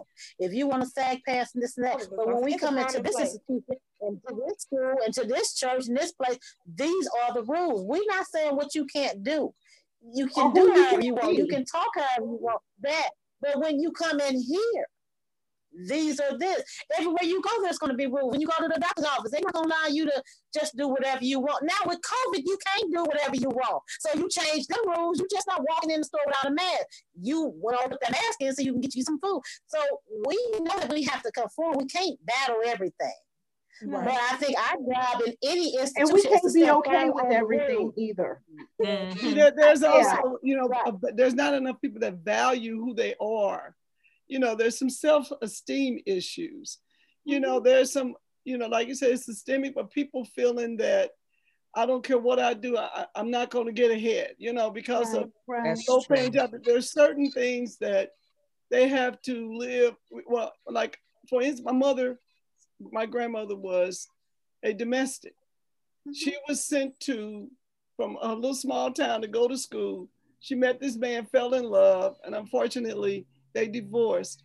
But she took pride in what she did. She still valued herself, even as a domestic, to put values in her children, her daughters, to want to achieve. But you had that community, again, that helped. And we've kind of, like you said, how do we bridge that? How do we go back and when we don't have the resources in the community? You know, because we had things after schools, you know, when you don't have the schools in the community, where can these children go? Programs in the you know, I mean, that we need programs in the community where they can walk to. You know? The answer is there. You guys have just highlighted all of the answers. It goes back to mentoring and showing and being exposed. And you taking personal accountability because the system is broken. Right, we know that. We know that. Individuals have to step in. We gotta stand up. Right. But you know what I hate is when we do take a stand, we set policy. I hate when I run into one youth or even a little clique of youth that go, oh, I don't want to deal with her. She gonna do this and she thinks she that and da-da-da. And they got a rule for this. So then they don't even want to participate. So then we focus on the ones that do. Yes. Boom, boom, boom. One thing we're not gonna save everybody. One thing I wanted to share, I live in Northwoods. And when I was young, my grandmother's lived here since the 70s. And this was always a strict community, meaning if you know, who oversees the community at that time, if you did your car this way, you got a ticket. If you drove too fast, you got a ticket. They don't matter what you did, they had somebody telling you quickly what the violations were. And when I was growing up, I said, well, then who wants to live here when, hey, you make a mistake, they got this. It wasn't until I got older, until I realized, oh, that's how you keep a community. You gotta tell people, oh, no, you did this, this, that. So the kids may not understand. And it's okay that they don't understand, but we got to stand firm because they will understand why the rules are in place. And their mindset is a different way at the time. Even if they get in trouble, they'll understand later. We must stand firm on why there is a rule, because it's for your benefit. It's for your protection. There are reasons why they're for your future. When you get a job and you post yourself all on Facebook with your head bonnet on and you sagging, then later on you look at something, they may go back to your Facebook page and check that out. You have to watch your character along the way in life, no matter what age you is. So we just got to explain it and share it. They may not agree at 19, but they will agree at 20. They don't agree. And what I'm saying is, the job is to share it. Like Miss Savannah said, share it. It ain't your job to dissect how they received it, how they took it, and all like that. Because God to do that, just share the information. And when it's time for it, they can pick it off the shelf and use it when it's needed. Are we responsible as the seed? Just the seed. Right. And I'm praying happens. But the other one, water. We can't be still. We got to see the whole line, and we done changed the world. No. You're all right, Christine. No. But what I'm praying happens is that Megan Thee Stallion and Cardi B's babies start mimicking what they see their mothers do, and them look at it and go, oh, wait a minute now. But you know I am what? a role model. Because this girl was saying she's not a role model, and that's wait. She doesn't even allow her daughter to watch her stuff or listen to her music. But at some point, she's going to. And I agree. And that's the conversation that Cardi B will have to have with her daughter. You get my drift? I hope that helps her change her behavior. I hope it does. She's almost changed by her own child to behave better. We need to boycott CBS. We need to boycott Grammys because you allowed outlets to make money. And that's what they're doing. Money. That was the most embarrassing thing I ever seen in my life. But you know what CBS would not do? CBS is not going, and CBS is not going to let a Caucasian group of females behave like that on TV. They're not going to. You know what? They said that we wanted to be included. Right. Right. No, we wanted to be included like that. They wanted to be included, but look, let me tell you. And we allowed them to. This is how they do though. This is what I feel like. This is the system that's set up to make us fail. We ask to be joined to these people's things, the stuff that we want to be involved, and then they put us involved, and then they put us involved at the worst instead of building our own and supporting our own. Here is your platform, you ladies. Here is where you want the hood talks. Is where you're going to shine. This is where we want to show positivity of Black people. This is why we want to have these conversations about growth. So how do we support our own stuff? And stop asking to be involved because we're giving them the we fuel. drink their Kool-Aid too much. Yes. The illusion of inclusion. It has to understand that they say get in where you fit in. These folks didn't become a persona. The persona they were became popular. Yes. You know, you came from being a stripper and a rapper and in that life. Right. This is not something these aren't decisions somebody outside made. You made it and you're like, I'm gonna be the baddest of it. So you went on, so we can't hold the system responsible. Those are personal choices. Right. And those personal choices paid off. Yeah, correct. So it's not a system who decided to exploit them. They decided to put themselves up as a commodity, and it has worked for them. But I still hold the system accountable for what they allow to be viewed, and they don't do it for Caucasians, but they quickly let Black people produce harsh lyrics about their women and have their women on stage exposed because you know what's quietly being said. Look at them two up there. That's a shame. They're saying that behind the scenes, a lot of different races. I mean, some of us are saying that, right? You're right. I was like, right. We see our conversation was about community, and we done went to this topic though, because it affects the community. It does affect the community, and it also is bridging the gap. You got all them zeros in your bank account, and our young people are saying, money talks, and you know what walks. That's what I'm saying. Honestly, y'all. That's true. What I'm saying is we have an appetite for something. Yeah. That thing didn't just spring up out of nowhere. We have an appetite. And it's an American appetite in particular. Between sex and violence, we got some pathological issues. And it ain't a white thing and it ain't a Black thing. It impacts us. It comes down to the dollar. You know, it does come down to the dollar. You know, if it makes money, then you're a success. Right. You know, and that's what I was going to say. If you think about, go ahead. I have to feel that when I leave doing my job, you know, money, that I got to feel good about myself. If they're feeling good about themselves, you know, but yet they don't want their children to see this. To see them. So there's something needs to be said. You know, one thing is that how do we educate?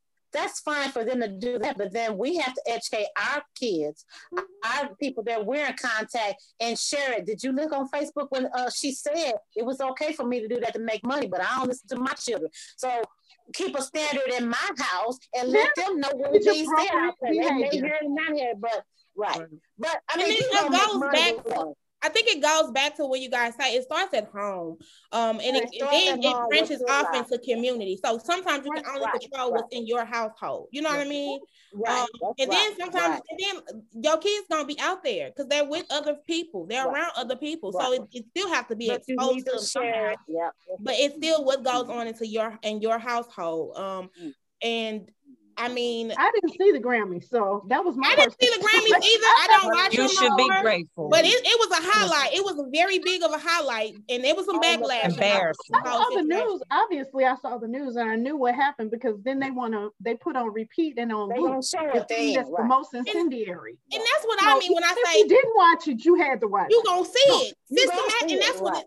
And that's when it goes back to what Miss Sunday said. They're gonna draw you to it to go see it now. So they're gonna highlight it. They're gonna highlight it. TikTok videos, all this stuff. This content. We have to make sure. What I learned along the way is you have to watch what goes in to your gates. Yes. What do you allow to come to your eye gates, your ear gates? What you allow to be heard? What you allow in your heart? So your household. I'm in my household. I don't. If a channel, something on channel, and men and women, I don't agree with it. If men and women doing whatever they doing, that's finna turn off. That means I can't watch certain things. So I know our children gonna do what they're doing, but our household has to have a standard. Right. And like you're saying, and your business has to have a standard. These organizations have to have a standard, and they stay with whatever the rules. Do the rules. Yeah. But and then people gonna make money, but that don't mean that's making me not to watch the Grammys no more. That's the end of that. Yeah. I can't participate in that's the end of that. So I'm sticking with Soul Train. They got some standards for Black people, you know. Right. And that's all I'm trying to say is well, who all in here has grown children? Who all in here has grown children? Do they occasionally do stuff that you like, I can't believe I raised you? Correct.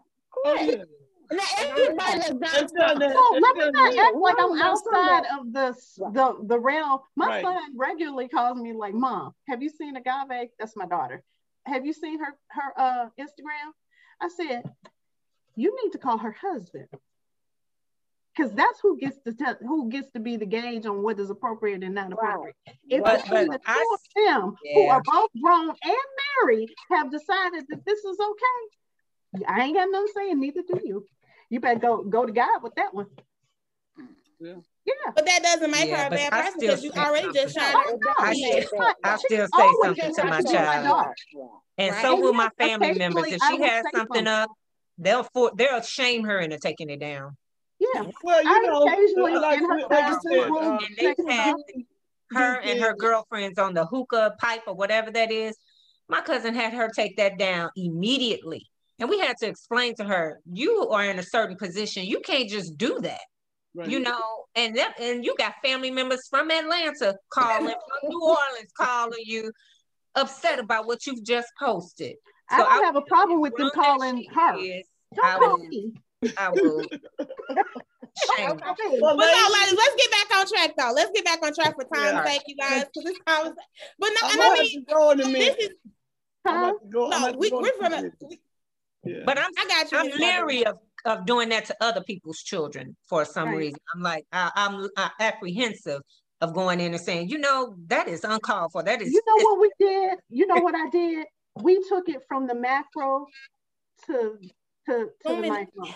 Yeah, we really have to take personal accountability and look at ourselves and our immediate circle, our family, and then our next circle, our community, and see what changes we can inject.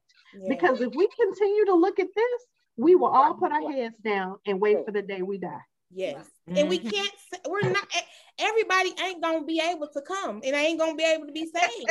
And that's just real talk. And that's real talk. Say that again. And so then it won't stress you, because I've been there like, oh, my people, Lord, what am I? No, like I had to zoom in and my focus and my close circle, starting with them two babies upstairs. Yeah, you know, I have control over as much as I can over them two babies upstairs. My life won't be in vain. Yes. So I think help somebody. And whoever you can bring along, whoever you can bring along, whoever I can bring on, bring them on. Yeah, bring them on. But if they can't, they got to be left behind. But we've got to keep moving forward. I got you. And then especially for, let me say, y'all, let me say this, and we're gonna kind of wrap it up real quick.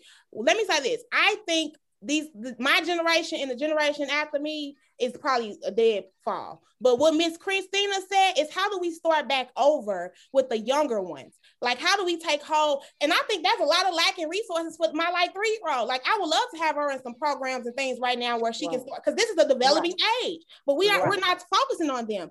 We're trying to get the ones that have already been a little bit gone. So no, let's focus on the ones that we can start teaching again and start setting the standard again and bring them in. I think that's what we really have to focus on. I think you're right. Y'all, this conversation is definitely a good conversation. This segment will continue because I think this is an important aspect of community. But I do want to touch around too, like you guys, and highlight how you are in the community and how you do it. How do you do it? Why do you do it? And how could community rally and support around the people in your age range to keep doing it? And we're going to close out on that note. I do it because I want to close my eyes, knowing that I have done all that I could do to be something good in the world. I really, that old hymnal, if I can help somebody, right? Yeah, it ain't a big thing. It's a little thing. It's like you said, your grandfather didn't talk, but he did some stuff. But you remember him doing some stuff, and that plants a seed. Like you may not be able to garden, but you saw him do some things.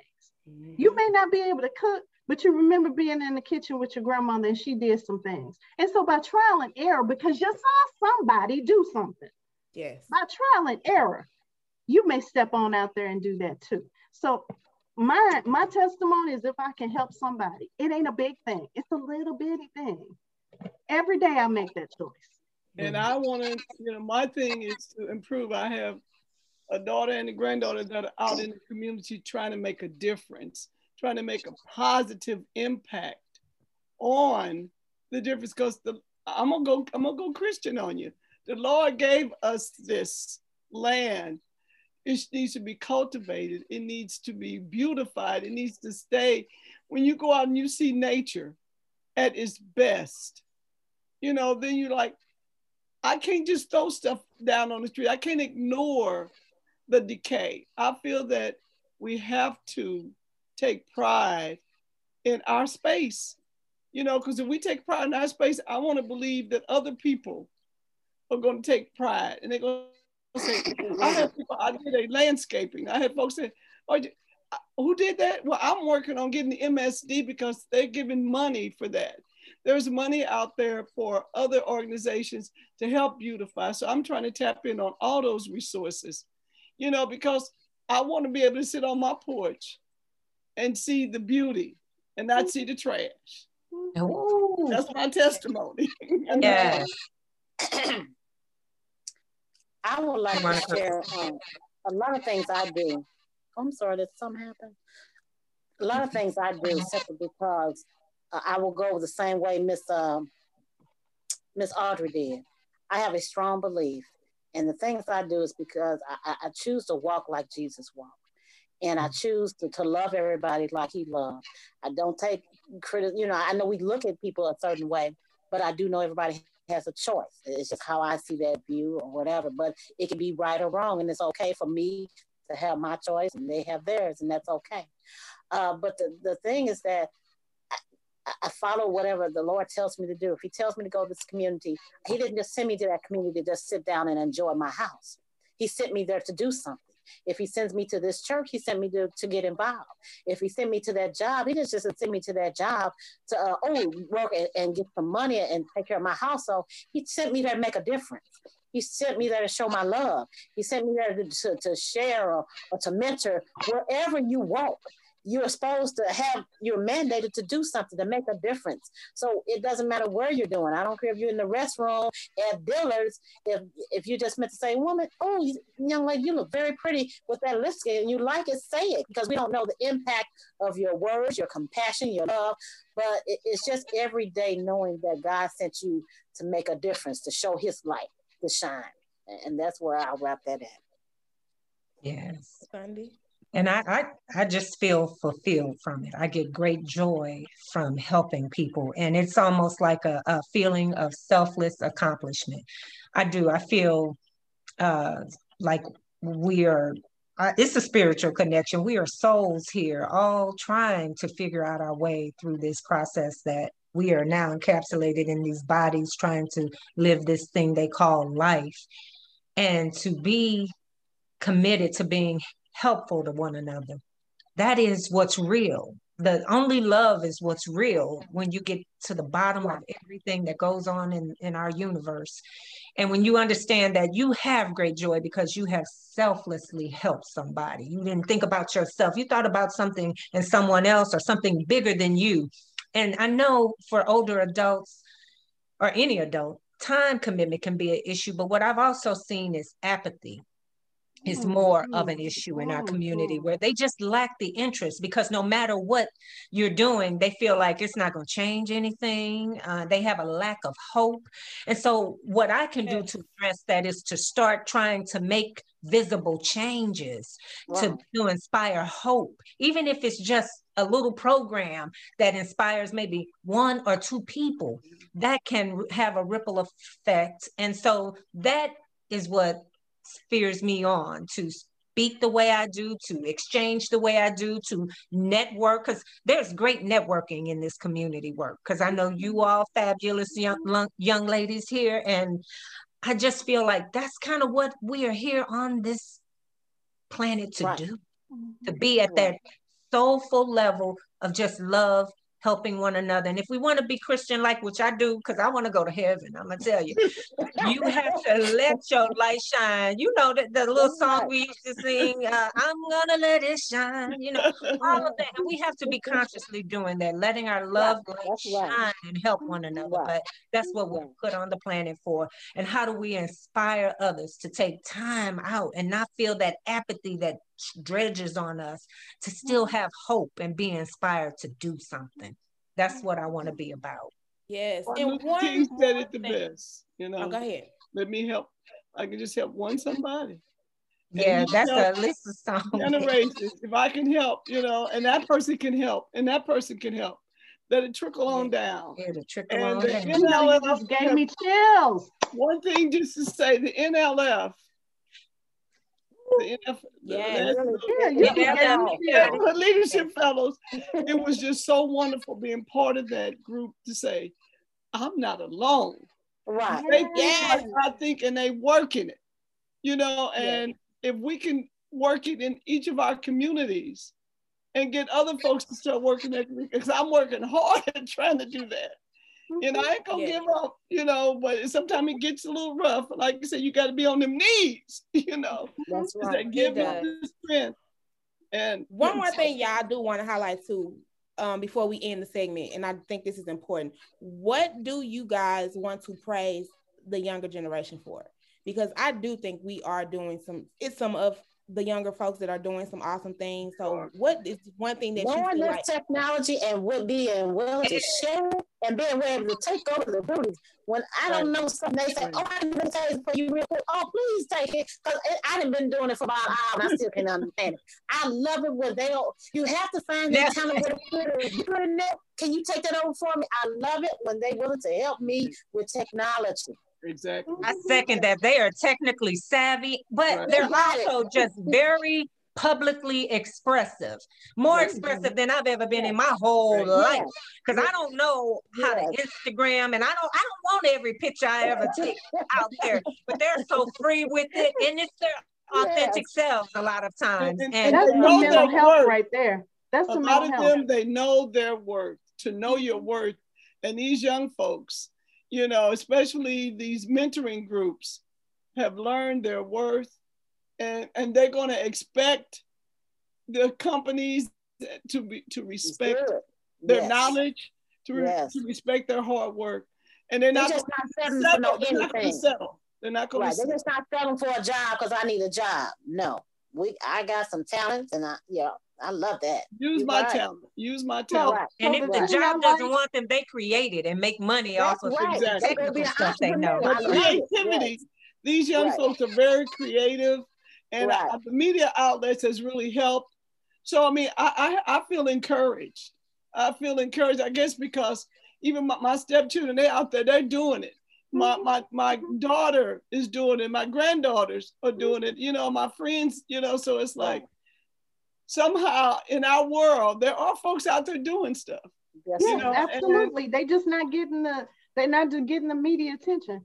The first thing, when you asked that question, first thing I thought was, they are really good at being unapologetically pissed off. Yeah.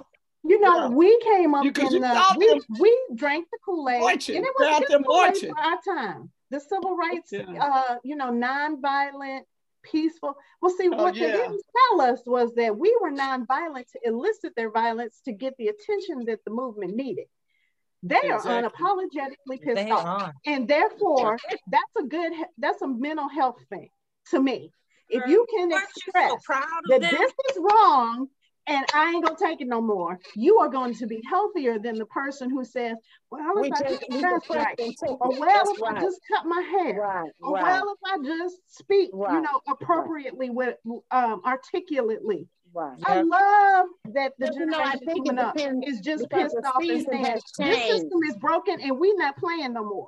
Yes, because they saw how it broke down their parents and their grandparents. And they said, I'm not going to be broke like that. Right, that's right. Yeah, and that's good that the seasons have changed, that they are allowed to be outspoken like that. We couldn't have done it because there were things that were going to happen, and they're not afraid to just step out. Step out. They are authentic with it. I love that. Unapologetic. The only thing we need to be is their support, and if because they don't step out. But we need to be there and say, hey, if you step out this way, know this gonna happen. Know this might, but be a guy. If they gonna step out, be behind them. That's what I said. And they're if I wasn't afraid of COVID, planning with them. If I wasn't afraid of COVID, I wanted to go to the protest this summer and be the grandmas in the lawn chair. Yeah. You ain't gonna hurt these babies because these old women said. And so the next time, and we really need to do that. We do, just like the white folks cover for us, and when you're an ally, you use your body and put your body on the front line. Right. When you are my accomplice in the movement towards racial equity, that's what that means. It means you put yourself on the front line. Us older folks are gonna have to start doing that. Right. We might get beat down, but we need to show to the young people, I can't walk with you because I got bad knees. But I'm out here. But I'm about to bring this lawn chair. I'm there. But I show them a little differently. I may not be out there in the 90-degree weather with you, but I will be in that office with that congressperson, that other person that helps dictate policy. And I will help us create a strategic plan on how we advocate and make what you want to have happen. But they need that piece as well, people to guide them on that strategy. They need to know that we haven't given up. That's where I could fit in. We haven't retired from the fight. The fight looks different for you than it does for us. But we still on the team. That's right. And I think that's what they need to know. And they need to know. We're behind you. I may not be there. Watching you grow, Savannah. You know, we watching you grow. You came to the NFL and you know, this and that. I don't know how I can do it. I'm having a baby. I don't have time now. You got this going on. You got a baby right here. You doing this and that. You didn't see how you can do it, but you're doing it. You're doing it. When NPR, one of the proudest days I have had is when NPR pulled this child out of my neighborhood, because I consider this is my neighborhood, out of my sphere of influence and put her on NPR. NPR is my thing, okay? I'm an NPR morning, noon, night, Saturdays, I'm gonna have to get into NPR. So then I was like, look at my baby, look at her. Yes. Got something to say and got a platform to say it on. And then you propelled and made it into this, the hood. Girl, go on with yourself. Go on with yourself. And I think I shared this with her. I want to be more like her because I grew up in an era where you just didn't do that. You didn't do that. And I'm just like, wow, I want to be more like that because I want to be free and be my authentic self. I think I shared that with you. She was like, wow, Miss Sunday, I didn't know you feel like that about I did not know. And open the next door for you are an inspiration to me. Yes, and it frees me. But I got your back. When anything goes down and whatever skill set I have, I got your back. And shout out to Miss Sunday, because she is helping. Like, she put me in the place where I can to build the brand and the business, and got some people behind me to help me in that sense. So when we talk about, again, networking and supporting each other, this is a circle, y'all. This is real. It's really happening. Like, I a lot of this stuff. Again, thanks, shout out to NLF. The connecting and the networking and supporting each other has definitely been my fuel to moving this forward. And I know, like I said, I've met so many great people in the moment that I'm like, we need to shed light on these people, and y'all are those people. And I appreciate every part that I've had an experience with you all. I appreciate you being on this platform. I appreciate these conversations, because I swear to God, if anything, the Hood Talks will be highlighting our people for ever. Even if it goes beyond me, I will love that, because we need a space and we need a place where we can have these tough conversations and still come out on top and show that we are supporting each other, we are a community, and we are networking, and we doing the work. Point blank, period. We got the people out here. The people are out here, and the people are speaking. You know, talking.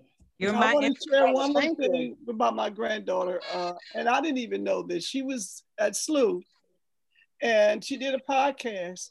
And one of the things she taught, it was called something about Because I'm Black. And she really talked about the racial inequities or inequalities, I guess, at SLU, and being one of the few African Americans there. And they made it real, you know, and SLU let her have it. I mean, I just said, wow, you know, and I'm like, I didn't even know you felt like that. She felt that she couldn't share with me. I'm a grandma, because she wanted, hey, I'm here going to school, getting an education, you know. And so she speaks out. She's come a long way in speaking out, you know. And sometimes, like I said, you want to, hey, come down a little bit, you know, but that's not her. Just like she's trying to tell her sister something. Well, I was there when I was young. I said, but let her mama take care of that baby. So we just got to love her and support her. Because she's going, you know, sometimes you gotta that's her mama's job. But we're all human, right? Yeah. Y'all probably can think back on some times where, you know, you was out there like, look, I did some stuff. Yeah, and I'm so glad it wasn't no social media to catch me. Now that's the difference. That's right. That is the difference. That is the difference. That is the difference. I tell people that all the time. And I get time in the place, y'all. Closed doors is fine. Let's do it behind closed doors. Let's do it off camera so we can't get caught. Right. I bet we'll be okay. Right. Don't nobody even know. It's okay to people not know what you got going on. Look, it's between me and God. But they gotta learn. They gotta learn. You ain't got no heaven or hell to put me in, and God didn't already talk to me about it. So let's move on. Yeah. Okay. You know, you look at some of the stars. Thank you. Yeah, some of the stars that got stuff that's out there. You know, I was thinking about Vanessa Williams and her stuff that's gonna ever be out there. Yeah. But you know, the girl went on. But let me say this too, y'all. If we can limit how much those people inspire our children, and get back to the people in our community to inspire our children. Because when I was growing up, the lady at the cleaners who talked to me, who always gave me candy when I stood on the bus stop, she's in my mind. The lady, white lady that I used to go take her trash out, she used to call me, I can't remember what she used to call me, Twinkle. She was blind. I used to go take her trash out. She have candy and money for me. Those people sit in my heart. The little girl in my apartment building that couldn't say my name, she used to call me Nana, but she always wanted me to come out and play with her. Those people. So if we can get back to talking about people in the community and let these stars and people get out of our children's eyes, it's amazing what will happen to our generation, the next generation. Yes, I want to be one of those my children around you all. You talk about you, Sunday. I want to be one of those people. So when a child grows up, they go, I remember when Miss Sunday made me put on that, and as she said, my shirt had too much hanging out, and I want to be one of those people. Right. I do. And when I got this job, I told my head of school, I told my head of school, you know, I remember at school, it was always at the front desk. Now I do a lot of things, but one of the things is I see these children when they come in and I see when they leave at night. I want to be that woman at the front desk that she was always like tough, but she loved you. But she loved. So if your mama called and said you was doing such and such, she was gonna pull you to the side and be like, now you know. Right. That's right. Go back. Miss Elisa love That's what I you, want. but you ain't being lovable right now. Right. Your mama That's got right. these other kids to handle right now, and I'm gonna need you to step up. I'm gonna need you to act right. Every school has to have one of them. Yes. Yes. Yeah. Every That community. child, yeah, not The the big teacher mama. who's giving them lessons, and either they're failing or they're succeeding, but just the person who receives them Yes. and then puts them Yes, safely yes. back out into the world. Yes. Yeah, I every agree. school got to have one of them. So I'm happy to I be that wanna- person in my second act. I'm happy to be that person. Right. My Yeah, I want to second be that act is person. I want them folks to say, Audrey didn't give up. She made sure that the development started.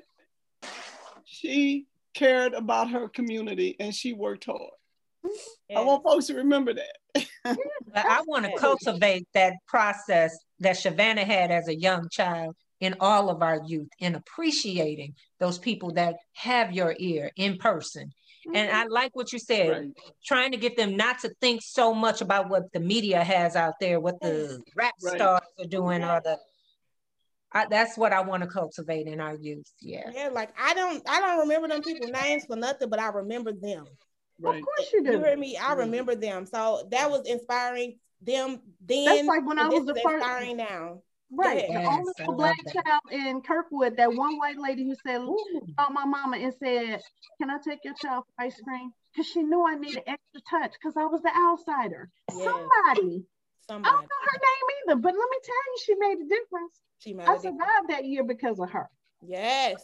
We don't know those fact. small things could really impact these Yeah. children's lives. So you matter. You matter. Yes, ladies. Yes, this conversation could go on and on and on, but we gonna get out of here for the time's sake because it's a Saturday. It's sunny outside, and I know y'all ladies got some work to put in. Of course, We do. I have I got Saturday stuff. Yeah, I got another show later on today. So yes, and shout out to the On the team show for that. right now. But yes, This so is great. I gotta go to the hospital, take care of a little old lady. You know? yeah, we got some work to put in. But again, y'all, thank you guys for tuning in to the Hood Talks podcast. This was another great episode to add to the list.